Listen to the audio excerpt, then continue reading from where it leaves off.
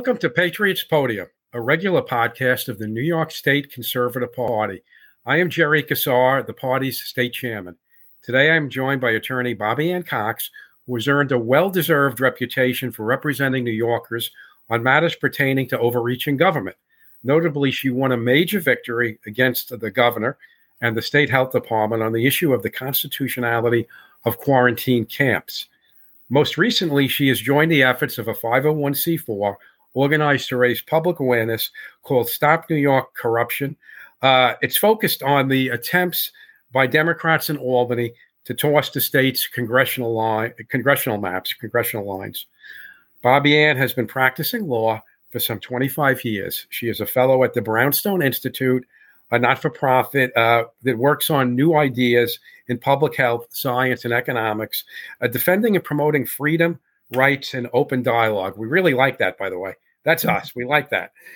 Bobbie Anne, thank you for being with us. Yes, thank you for having me, Jerry. It's great to be here. Well, you're very welcome. You have made your mark on this state in so many positive ways, and our paths only started to recently cross, say, probably in the last 6 or 7 months. But this literally, as the expression goes, you on issue after issue, you think the way we do, and we think the way you do, and we appreciate that.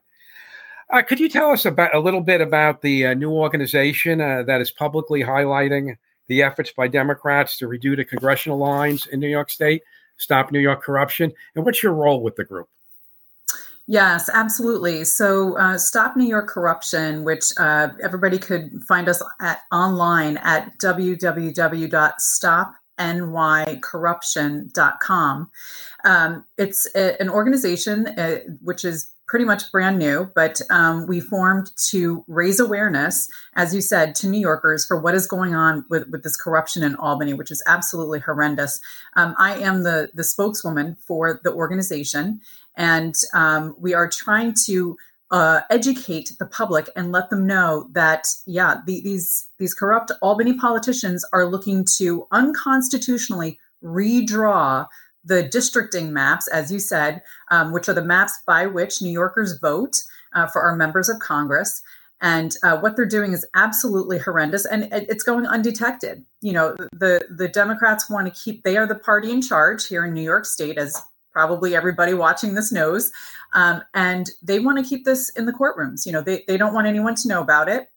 They don't want people to understand what's going on and just how corrupt it is. So, we are here. Stop NY Corruption is here to sound the alarm and, raise the cloak and the smoke behind which they are hiding, and really let people know what is going on, because voters have a right to know what their elected representatives in Albany are doing. And this is unacceptable. Well, let me ask you this, and it's I think the perfect follow-up. The court's decision, could have significant state and local implications. In your travels, do you find that public interest in the court's involvement or this issue in general exists, or does this seem like out of the normal discourse of political conversation, so most people don't tune into it?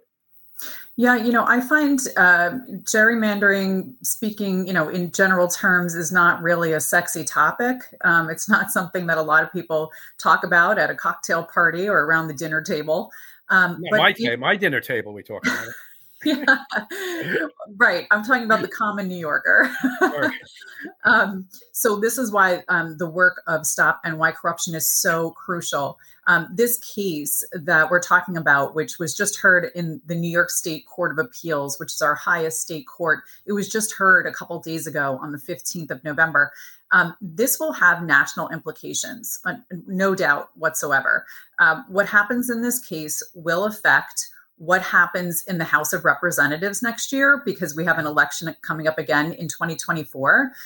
It's a presidential election, obviously, but it's also we're going to be voting for our members of Congress.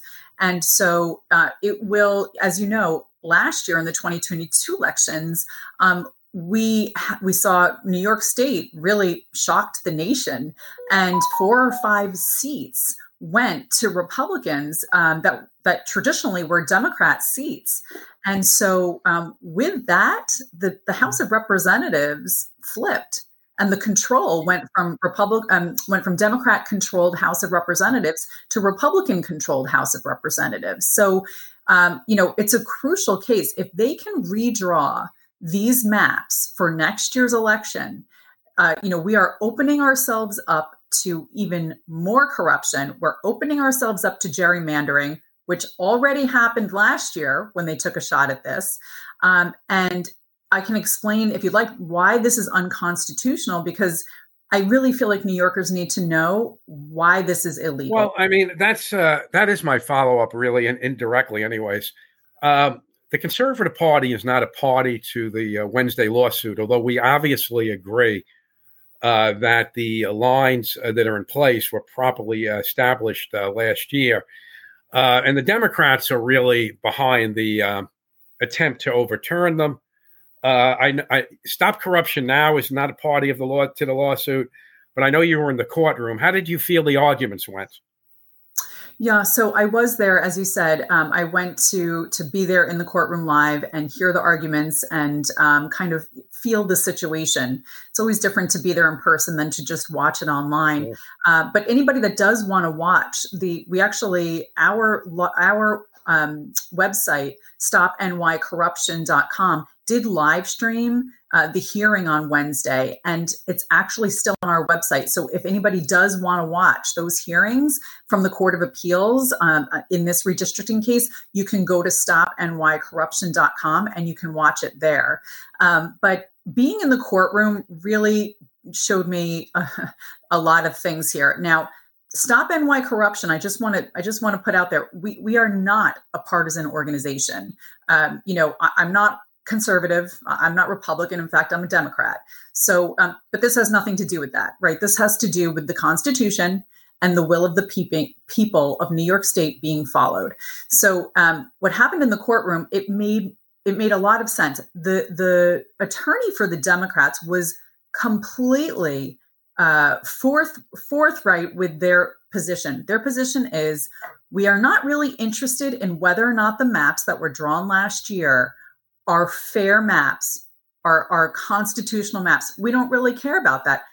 What she was saying was, what we want a do-over, because the Independent Redistricting Commission, which was the commission that was set up in 2014 by New York State voters amending our Constitution and taking the power to draw the maps away from the legislature and giving it to an independent redistricting commission, IRC, which is half Democrat, half Republican composition. They're trying to say that, well, last year the IRC only got one shot at drawing the maps, and the Constitution says they're supposed to have two shots at drawing the maps. So, we think we should go back and have a do-over. But that is the worst argument possible, because we already have maps that were fair and they were drawn by court order. The Court of Appeals last year ordered a special master to draw the maps because the Democrats, the supermajority Democrat-led legislature stepped in as soon as the IRC said, after the first set of maps, we can't do this. We're not coming to a resolution. We're not going to do it. Let me ask you to this point on the congressional lines. Didn't the courts at that time determine that the maps that came out of the legislature were actually a gerrymander, and that has never been overturned? The original legislative drawn congressional maps were ruled a gerrymander. Am I correct? Are you talking about last year's case in front of the Court of Appeals? Yes, last year. Yeah. So last year, the Court of Appeals, again, which is our highest New York State court, struck down the maps that were drawn last year. So just a little bit of background so viewers can understand better. Every 10 years, we have a census. And our Constitution says that once we have a census, we just had one in 2020, thereafter, we have to redraw or redistrict our lines in New York State. And so that's what we did. We had the census in 2020. In 2021, we started to redraw the lines. And because of that 2014 amendment to the Constitution here in New York State, which was done by the voters, it wasn't the legislature that was supposed to draw those maps in 2021. It was supposed to be the Independent Redistricting Commission, which the commission tried. They failed. And then here's where the problem came in. The legislature said, well, since you guys failed, we'll draw the maps. Completely unconstitutional. They don't have the power under our New York State Constitution to do that. And that's when they were sued last year. And it went all the way up to the Court of Appeals. And the Court of Appeals last year struck it down and said, nope, sorry, legislature, you can't do that. These maps are not constitutional. And therefore, that's when they appointed this special master who, is not a non-politician. In fact, the man was not even from New York State. So he had nothing to do with our politics here in New York State. He drew the maps. And those are the maps that we used in 2022 for our elections. And we saw some of the most competitive races in the nation in Congress here in New York State. And those maps were the reason for that. They were drawn fairly. They were drawn by someone who's not involved with our New York State politics.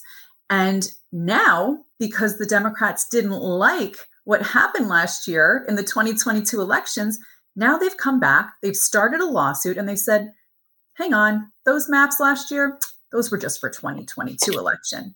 Now we need to redraw the maps again for 2024. Complete breach of our Constitution.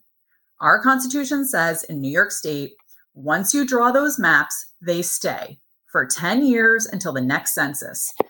But that's not what they want. They want to completely defy the will of the people in our Constitution. Yeah. Well, I applaud the work of Stop New York Corruption, because basically I just do find that very few people have any idea of the significance of this issue. And by the time they really get focused, they could be looking at new maps that might split up their communities and take away their ability to influence. So as much as it is an issue of majority versus minority in Washington, D.C., it also is a community interest of who is going to end up being the best representative for your community, which may not be so much philosophical as it might simply be a question of communities of interest. So there's a lot of reasons why people should be much more focused on this issue. So if it's okay, I'd like to switch over to a different issue. Yes. Could you give the audience a little background and current status of your landmark, a victory against Governor Hochul and the State Health Department on the quarantine regulations? I know there's an appeal that they did. I know you've argued the appeal. I don't think there's been any decision on the appeal yet, but could you just bring us to the background and to the current status? Yes, absolutely. So last year in the spring, I filed a lawsuit against Governor Hochul and the Department of Health because they had issued this regulation, which they called isolation and quarantine procedures. I'm in that lawsuit, I'm representing a group of New York State legislators, Senator George Borrello, Assemblyman Chris Tague, and Assemblyman Mike Lawler, who's now Congressman Mike Lawler, together with a citizens group called Uniting New York State. And we sued based on the idea of separation of powers had been breached. The governor, the Department of Health do not have the power to make a regulation, as they did, which goes against, first of all, it goes against our Constitution. But second of all, it goes against our quarantine law. We already have a law in New York State. We've had it for 70 years. Most, if not all states in the nation have a quarantine law. But our law that we've had since 1953 is full of due process protections. This regulation that was created by Hochul and her Department of Health had no due process protections, completely conflicted with our state law and also conflicted with our Constitution. Basically, the regulation allowed them to pick and choose which New Yorkers they could lock up or lock down. They didn't have to prove you were sick. They didn't have to prove you were exposed to a communicable disease. You did not get the right to an attorney until after you were locked up or locked down. They could have used police to enforce their orders of isolation or quarantine. There was no time frame, so you could have been locked up or locked down for days or weeks or months. It could have been in your home, but they also could have removed you from your home and put you into a detention center of their choosing. I mean, you had no say. They could control what you did while you were in lockup or lockdown. It was completely mind-blowing. I mean, the antithesis of American, right? It gave complete control to unelected bureaucrats in the Department of Health. And there was no way for you to get out of quarantine once you were in there. You know, we were having oral arguments in front of the judge last year at the trial court level. And the judge asked the Attorney General's office, he said, you know, let's say you take a family and let's say you put them into a quarantine facility somewhere. Once they're in there, how do they get out? Right. And there was this really pregnant pause. And then the assistant AG said, well, you know, I guess they could hire a lawyer and they could sue us. You know, so it was completely horrific. The judge struck it down. He deemed it unconstitutional. But here we are a year later, and the governor is appealing. And so we just had oral arguments about 2 months ago in the 4th Department, Appellate Division. And we're waiting to see what that court does. We haven't gotten the decision yet. So we don't know if they will affirm the lower court's decision and, you know, rule in our favor, or if they're going to overturn it and reinstitute that regulation. So we'll see how it goes. But yeah, it's absolutely unbelievable, the overreach going on in New York State. Thank you for that update. So in so many ways, you've been the lead conservative-oriented public interest attorney in New York State, at least over the last couple of years. And I recognize you're a Democrat. Some of my best friends are Democrats. You know, it happens. I know you were working with others on an effort to pull back a New York State constitutional amendment negatively impacting parental rights. I believe your team has uncovered technical issues in the process that placed the amendment on the ballot. Could you elaborate? Yes, absolutely. So a couple of weeks ago, my co-counsel, Christian Brown, and I filed a lawsuit against the state, as you said, and it's with regards to an amendment that the, again, supermajority Democrat-led legislature in Albany is planning to put on the ballot next year in 2024 for the voters of New York to vote on. And what it is really, the amendment or proposed amendment to the Constitution here in New York State, you know, they make it sound all wonderful and great, but it really is, as you said, an attack on parental rights. Yeah. It would really open the door for the almost complete loss of parental rights in this state. You know, giving minors a will and a right to, in essence, do what they want when they want. And there's a whole bunch of other things in this, they call it the ERA, or the Equal Rights Amendment, that, first of all, do not need to be codified in the Constitution. Second of all, if the New York population, the voters, really knew what that language meant, you know, I'm sure they would never vote for it. But we filed our lawsuit not based on the substance of that amendment. We filed it based on an improper procedure. The New York State legislature did not follow the proper procedure in getting that proposed constitutional amendment on the ballot next year for the voters to consider and vote for. So, you know, it really is very black and white, very clear that they violated the procedure that's clearly laid out in our Constitution as to how you do propose a constitutional amendment here in our state. And so we just filed a couple of weeks ago. We are waiting to hear back from the defendants. We sued basically the legislature, the majority leaders and the minority leaders, you know, in both houses of the New York State legislature, and as well as the Board of Elections. So we're waiting to see what their response is. But it's a crucial case as well, because, again, you know, these things go on, and most New Yorkers who are not plugged into politics or plugged into what's going on in Albany, they have no idea this is going on behind their backs. Yeah.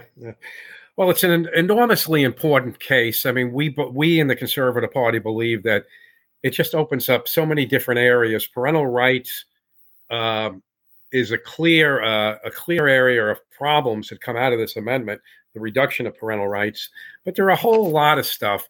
This was an attempt by the state legislature to really create a ballot issue, which was designed to bring people out, in my opinion, to cherry pick different issues so that they could enhance the Democratic vote in the state, even though most of the stuff that's in the bill, as you indicated, not in the bill, in the constitutional amendment, already exists in the Constitution or in statute in New York State.